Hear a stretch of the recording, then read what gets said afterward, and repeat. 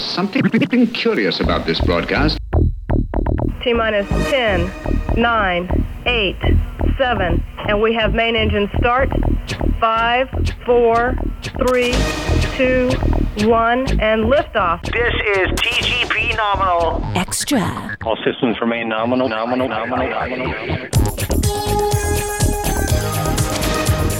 Hello everybody and welcome to TGP Nominal Extra. Well, it's January, so that means it's the first one of the year and the first TGP Nominal of the year. Apologies for it being a bit later than normal, but you know what it's like in January. Getting people together is not the easiest thing to do. I've managed to get hold of Ross Hockham from UK Astronomy, and he should be on the other fader. How you doing, sir? Good. It was probably entirely my fault because I was working over Christmas, so I had Christmas after Christmas, which then pushed everything else back. So that'd be my fault again. So first thing I need to say is Happy New Year, sir. And you had a good one? It's been quiet, but it's good. It just means to be able to relax and just do our thing, which is good for us. Yeah, not have to worry about travelling to families or doing all that stuff, making everyone happy. Yeah, which you never do. No. There's always one. No, mine was much the same. It's kind of me and the wife. We did go around to the neighbours and just chilled. It was nice. It's chilled, a few drinks, some nice food, usual Christmas stuff. It was good. Yeah, really enjoyed it. So what has been happening for UK Astronomy? Has it been a bit quiet or? Well, I made sure that we didn't really have any events during December. No one really wants to do it anyway because they're all out, aren't they? They've got Christmas parties to go to and friends to visit and things like that. Yeah. So I made sure not really to book anything in. I said, right, we're fully booked to the new year now. If you want any in the new year, let me know, which we are. We're booked up really well, so that's really cool. So yeah, no, it was a really nice chilled out. I did try and do some stargazing myself, but clouds and rain and all sorts of stuff like that got in the way. But hopefully this month, get out again. Awesome. So we're going to have a short break, and when we come back, Ross is going to tell us what's going on in January.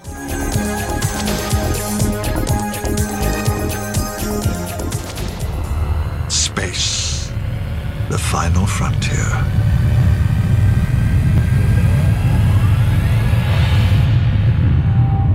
Final because it wants to kill us. Sometimes we forget that. Start taking it all for granted. The suits, the ships, the little bubbles of safety as they protect us from the void. But the void is always waiting. On canvas with paint in the artist's school, it is red that is hot and blue that is cool. But in science we show, as the heat gets higher, a star will glow red like the coals of a fire. Raise the heat some more, and what is in sight? Behold, the star glows bright white. But the hottest of all, I say unto you, is neither red nor white, when a star has turned blue. This is TGP Nominal. So Ross, January.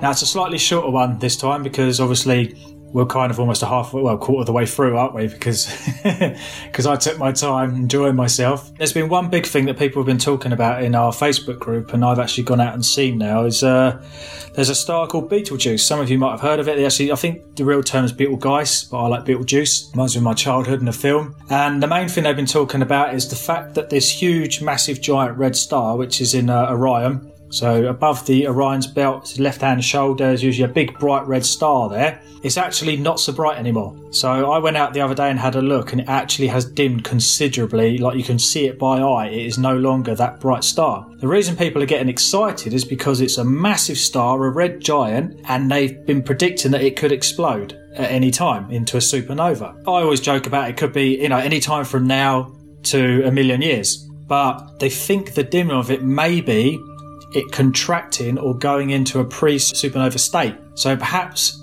to then go supernova at any time, it may happen, which would be really cool, but it is actually a variable star. So it has dimmed before. And I can't remember the exact date, but it was something, I think it was in the 70s or something like that, it had dimmed.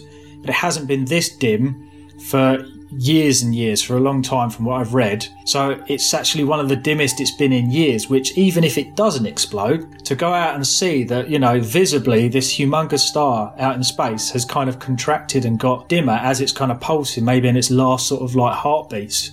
Fantastic, really cool. They say if it does blow up, which I really hope it does, because it will be amazing. It'll be, for me to be alive at this precise time when that happens, and it's the nearest supernova that we've seen. I think the nearest one we had was in the 1600s. The Chinese astronomers recorded a guest star, which is a supernova, which is now the Crab Nebula, which you can see. So that what's left of the star. If this one goes, it's going to be so bright that they reckon you'll be able to see it during the day, possibly even as bright as the moon itself. What a sight to see. To see that in the sky, almost terrifying to think of it. Is it likely to affect anything else around it? Not that I've heard of. I don't know if it's got anything. We don't know if it's got any planets around it or anything. Not that I've read. I haven't looked into it that much because it's only really been like the last couple of days that people have been actually in the group saying it. But I need to look it up. But it won't do anything to us apart from looking bright. It won't actually reach us. But if there are other planets around it or stars near it, which I'm not sure there are, you never know. It may, the shockwave that comes out of that will affect the stuff around it. And as we know, when stars blow up and do that, they create heavier elements, they throw it out into space and create more planets and stars and things. So we might be seeing the birth of another planet in billions of years' time, or bits of it might go somewhere else. So from what I know, I don't think it's going to affect much. It was just going to look cool. And then we can watch it over time, see maybe, I've never seen one, so I don't know. I've only seen the aftermath of ones in the sky from years ago. Whether we're actually going to then be able to see it kind of become a nebula. They call it a planetary nebula, don't they? Like the Crab Nebula, all spreading out slowly over time. So in 10, 20, 30 years, you may see it spreading out. It might look like Dumbbell Nebula, I don't know. I think that's more gas being thrown away from a star as opposed to exploding. But yeah, it's just, you can tell I'm excited already. Even if it doesn't go, it's still exciting. So that's kind of the main thing at the moment. If you go out there and look at it, because it then may brighten again and suddenly become really bright, we don't know. So fingers crossed, something to, just pop out and see. So it's Orion's Belt, top left, Betelgeuse. Really easy name to remember. So to me, that's probably the most exciting thing that's going on this month. The rest of it is the usual stuff. I say the usual stuff, but they are planets and comets and all these things that are cool. So the month ahead, lots of people have been asking us, what's this really bright thing in the afternoon sky at the moment when the sun just sets? Really, really bright. Venus. Beautiful to look at, horrible on the inside, rains acid, is really hot. Don't want to go there.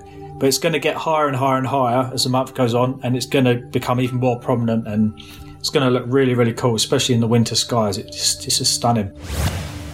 Now, there was a meteor shower. It's quadrantid. I'm going to say it like that. It's probably quadratid or something. It peaked on the 3rd to the 4th, but it does carry on into sort of mid-month.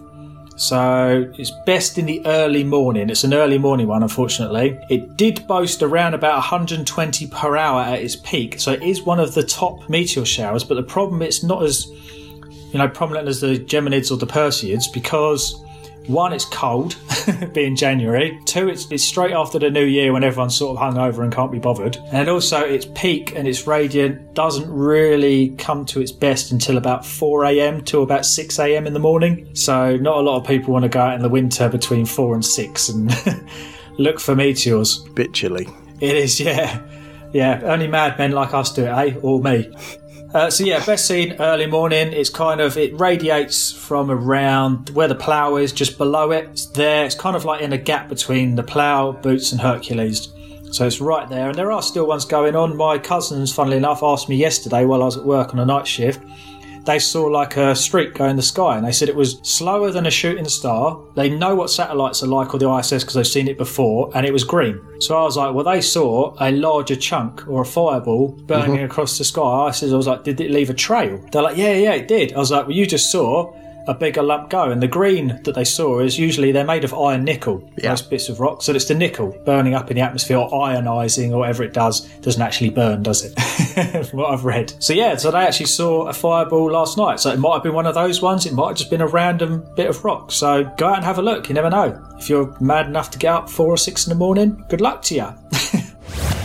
So the next thing that's coming up, or may have passed, depending, hopefully this will get out before then, is the full moon is going to pass through the weak outer part of Earth's shadow. So there's like a very small sort of like an eclipse going on, a lunar eclipse. It's not going to be massively visual from what I've seen. So just looking with your eyes, they're saying you should be able to record it with a camera. So if you've got cameras, get out and take pictures of the moon. It's going to start around about 5 o'clock. So it's nice and early and it's dark. So people can go out and have a look at it. Its peak is going to be at about 7.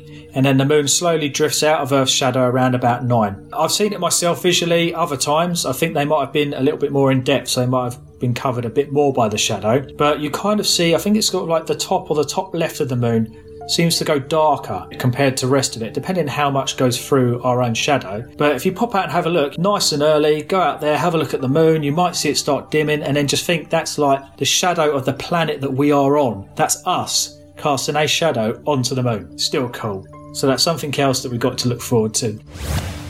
If we move on to the 12th, we've got a full moon. Well, it's a fullish moon, should I say. It's not far from the open cluster called the Beehive Cluster, around about 12:20, so you may be able to get a nice picture of the moon. And then the cluster, even though the moon might be washing it out, you guys with cameras and all that stuff, your astrophotography, you're good at that, so you might be able to get that. If not, it will show you where the Beehive Cluster is, and it's a lovely cluster of all sorts of different colour stars. They're all like reds, blues, oranges, whites, all kind of like different ages, different sizes. So get a pair of binoculars and have a look at that. It's pretty much in the middle of Cancer the Crab, so where the X of it is.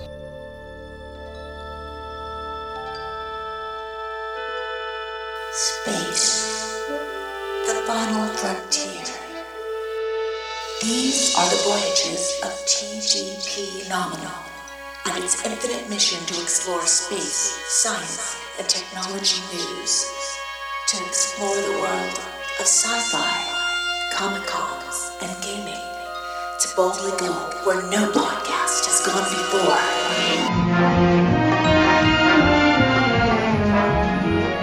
Moving on to the 16th, the moon is now heading off into the morning sky. So you'll see it in the morning. It will look really cool. I like it in the morning as it rises. Just looks like something out of Star Wars for me. That's no moon.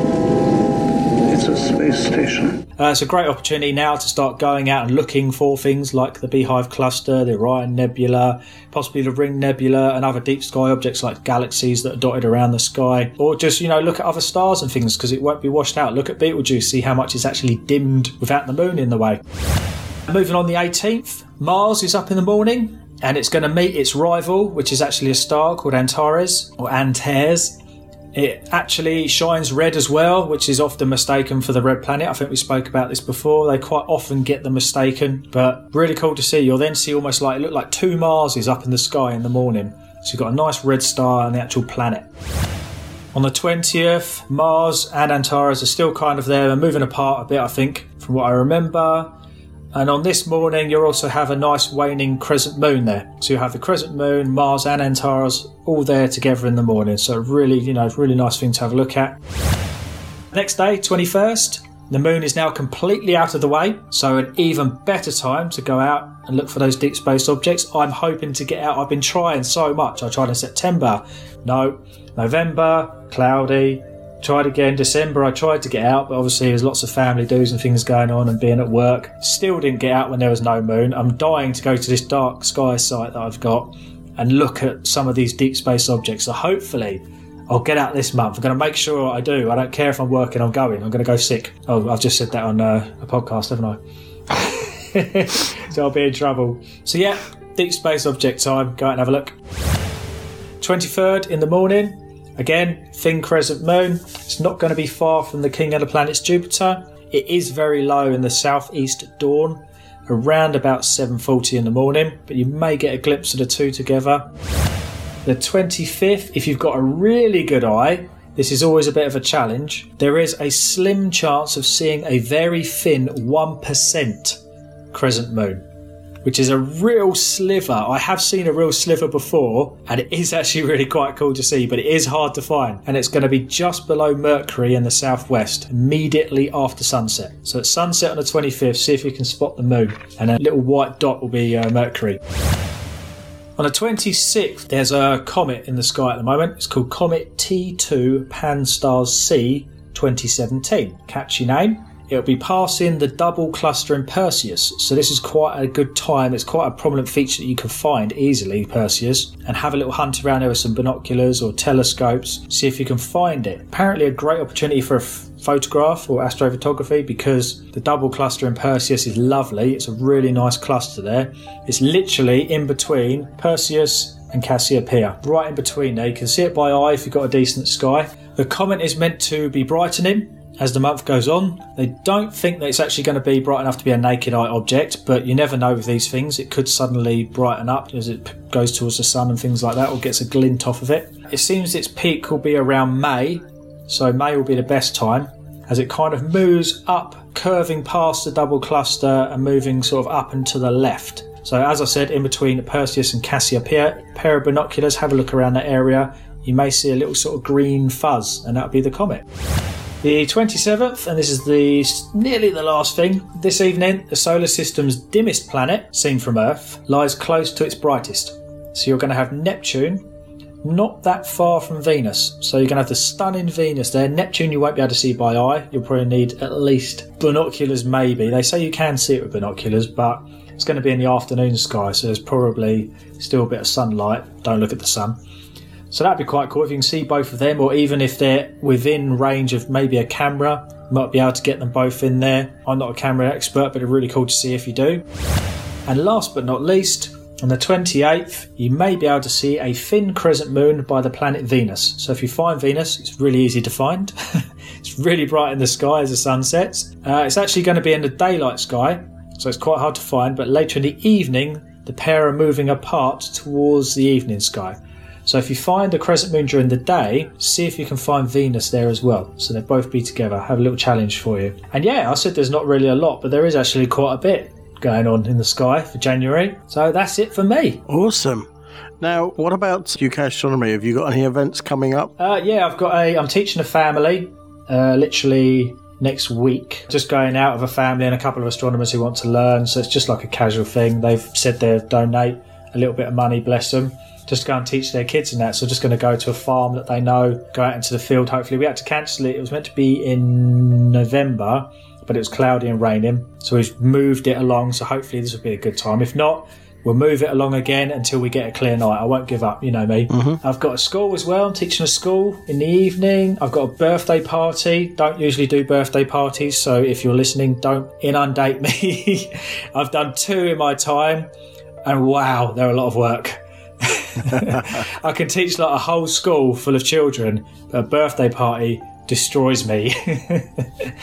So yeah, there's a birthday party for a friend, Derek Pelling and his kid, and you know, if I can, I'll help you out with birthday parties, send you stuff for them to colour in and do, because we have bits and bobs, so I try. And yeah, I think that's it for this month. I think I've got another event after that. I've made contact with some people that can do our van, the mobile observatory. So there's these guys called Shred and Butter, which is a bit strange, but they're down in Surrey, so that's my neck of the woods where I used to be, so I'm going to have a little trip down there. Mm-hmm. We went to a charity breakfast morning sort of thing with that Persimmon Homes, the guys who kindly got us the 50 grand. Yeah. And they've given us that money, so we went along to say thank you, you know, to show, you know, grace and all that sort of thing, because they've changed UK astronomy's life pretty much, and mine. And we met a lady there. She has a learning bus, and they kitted it all out. So by chatting to her, she gave us their contact details. I've given them a call and let them know what we want to do. And so hopefully at the end of the month, 23rd, I think, I'm going to go down and meet them, show them some ideas, what sort of van we're going to go for, and they'll be able to help us. So they're really good guys. From what I heard, they're really down to earth, chilled out. So I'm hoping to go there and have a coffee and have a bit of a laugh with them and actually plan the mobile observatory. Yeah, so it's happening. I've got to go around loads of dealers now going, do you fancy sponsoring a charity? Do you fancy helping us with a van? Do you fancy... and find if I can get a good deal for a van now. So good fun.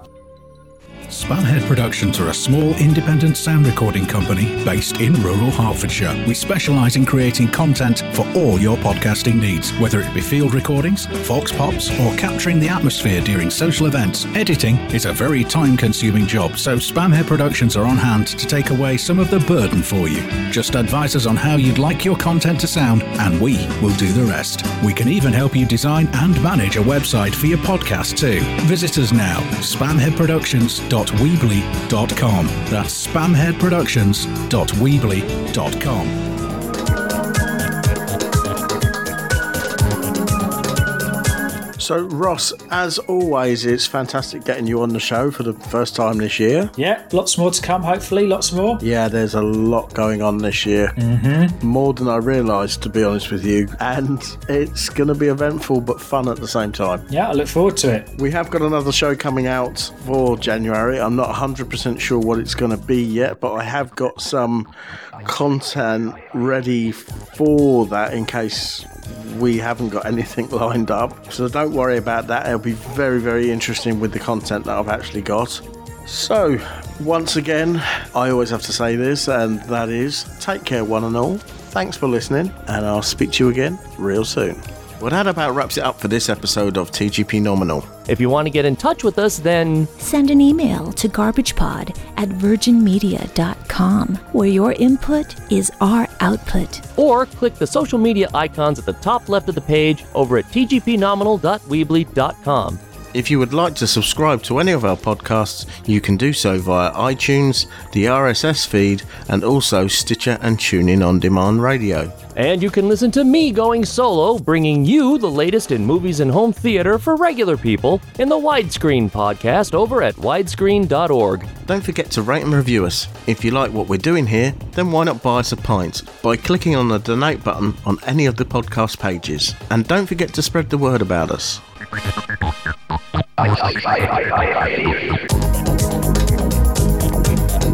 Station, this is Houston ACR. Thank you. That concludes the event.